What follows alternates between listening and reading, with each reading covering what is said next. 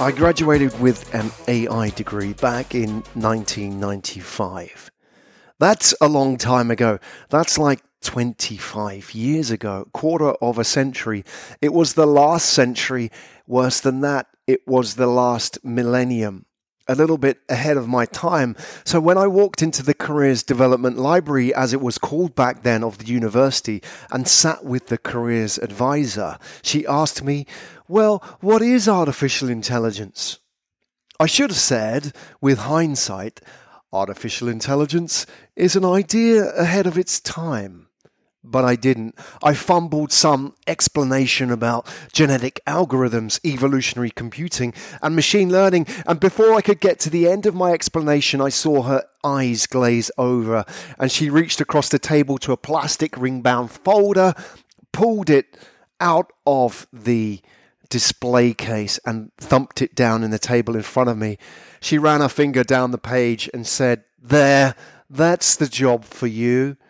I scanned the listings where her finger was pointing, and it said, "Teach English in Japan."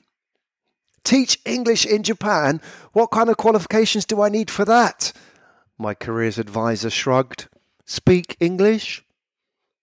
Stories don't often make sense when you're living in them. Rarely do you have the clear mission statement that guides you in all of your decisions. Find your start, stay curious, and only with the benefit of hindsight, Steve Jobs style joining the dots, will your story ever make sense. So here I am, 25 years on, in Asia, still teaching, albeit not within the four walls of a classroom, but in businesses, on stage, and on my podcast now. And what of artificial intelligence? What happened to my dreams of building robots and semi-intelligent machines? All those hours, weeks, months playing with robotic cockroaches, genetic algorithms, flocking behaviors of boids and bots, starlings and fish, frogs, spiders, insects, all of them, evolutionary computing, studying ants, ant colonies and their behaviors. What happened? 25 years on, AI and storytelling, teaching have become inseparable. You remember that teacher at class?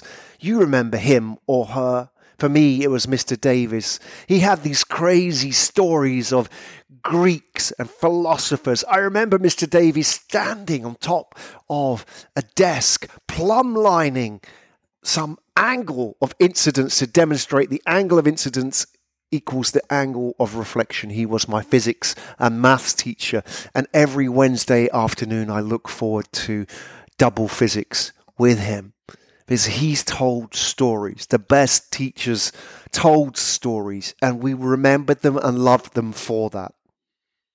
But what of the story of AI? It didn't manifest in the dystopian sci-fi narrative where the robots are telling the stories. Or somehow the main hero turns out to be some kind of robot disguised as a human. But in that we need stories more than ever because of AI. Let me explain. The more we push into the world of algorithms, the more we will demand authenticity. You see, you can fake almost everything today. There is a company in Russia where you can pay by the hour to hire a photo shoot of you in a private jet.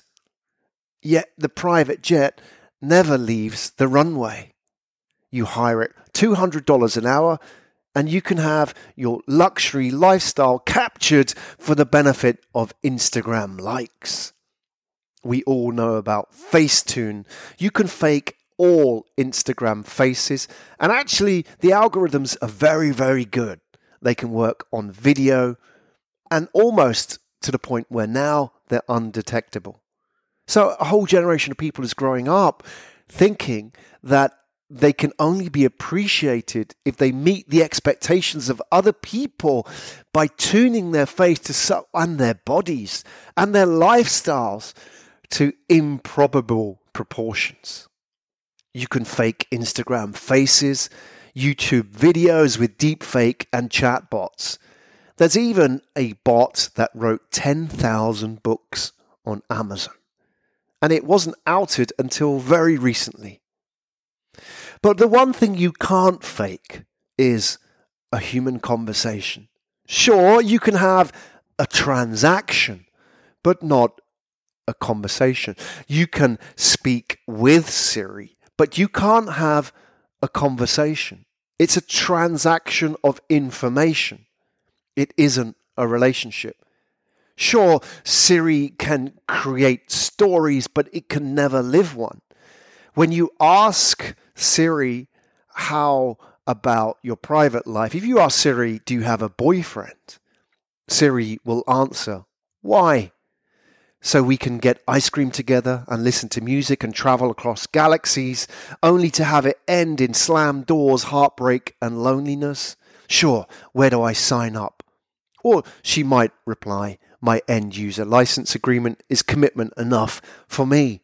But that was programmed by a human being. You see, Siri never had a boyfriend and never will. Siri will never experience humiliation, rejection, or loss. So when Siri tells me her story, it's not authentic. Because Siri is designed not to fail, and we humans fail a lot. And that's what makes every human story believable. That's what makes every Hollywood blockbuster, every great novel, Bollywood movie, pitch presentation, Steve Jobs presentation, whatever it may be, every story is replete with the hero's failure. Otherwise, it would be plastic and inauthentic. That's how we like our heroes. They all have their weaknesses. They all face adversity and overcoming. The hero's journey is never a straight line. It always starts up, then down, then up, then down, and then finally finishes up. That's the hero's journey that we love. And that's why we love failure as well, because it makes those heroes more believable. And that's why we can never believe the stories and the art and the creativity that comes from a machine, because it's never from a position of loss or pain. You see, the rise of podcasting isn't a coincidence. The more we push for algorithms, the more we will demand authenticity. Podcasting because of AI.